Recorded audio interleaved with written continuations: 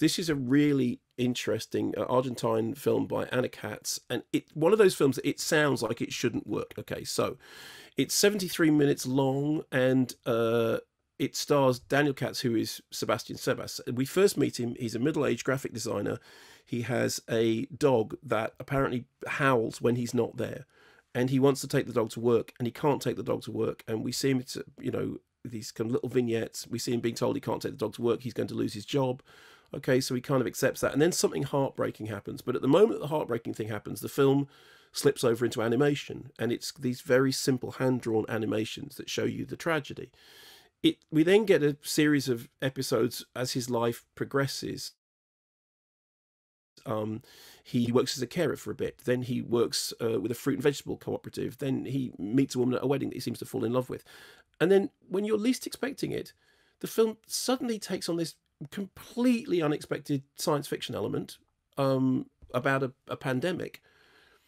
And yet it does it so beautifully that, faced with the sight of people walking around wearing fish bowls on their head because there's a toxic gas, is completely normalized. Now, obviously, with everything that's been happening with the pandemic, we understand, we kind of live in a world in which we now understand that things you couldn't possibly expect could happen. Things fall out of the sky, or viruses happen that nobody had predicted.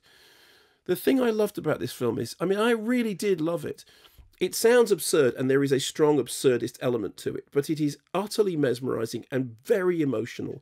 And you follow the episodic, interludes of this guy's life, and they're very low key, and the film tips over every now and then into animation, and it just seems to touch some kind of profound, sad, melancholy, lonely truth about life. And it's brief, and if honestly, you can hear how hard I am finding it to describe it. When I was talking about Zack Snyder, where's the Zack Snyder zombie movie set in Las Vegas? Blah blah. That's what it is. This is a really strange but very truthful and funny and moving film that just broke all the rules. It's like it didn't even know what the rules were. And it was really remarkable, and it sounds like it shouldn't work, but boy, does it work.